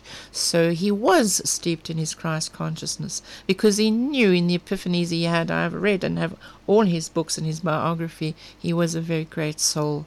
And let me tell you something now. If you look at your life through Christ consciousness, your whole view of life will change. And where you see only half a glass of water, you will find that it's actually half full and not half empty. And that is the difference between the ego that says, why is there only half a glass of water there? I'm thirsty. And the Christ at once says, oh, thank God, it's half full, there's water there, let me drink it. Because we are humble in what Christ offers us. So I bless and pray everyone receives these blessings of the Christ himself. I in myself am the nothing, and the Christ is the all in all. I do not in myself bless you, yet the Christ comes through my humble heart and hand to bless you in his glorious name, that you may in some part receive some of the teachings he imparted to you this morning through my own heart. I wish you all a very good week. Thank you so much, Anna Kalima, for appearing on your talk show here on Blue Lotus Radio. And I also, with Anna Kalima, wish you a wonderful day and week ahead. And I thank you all for supporting Blue Lotus Radio.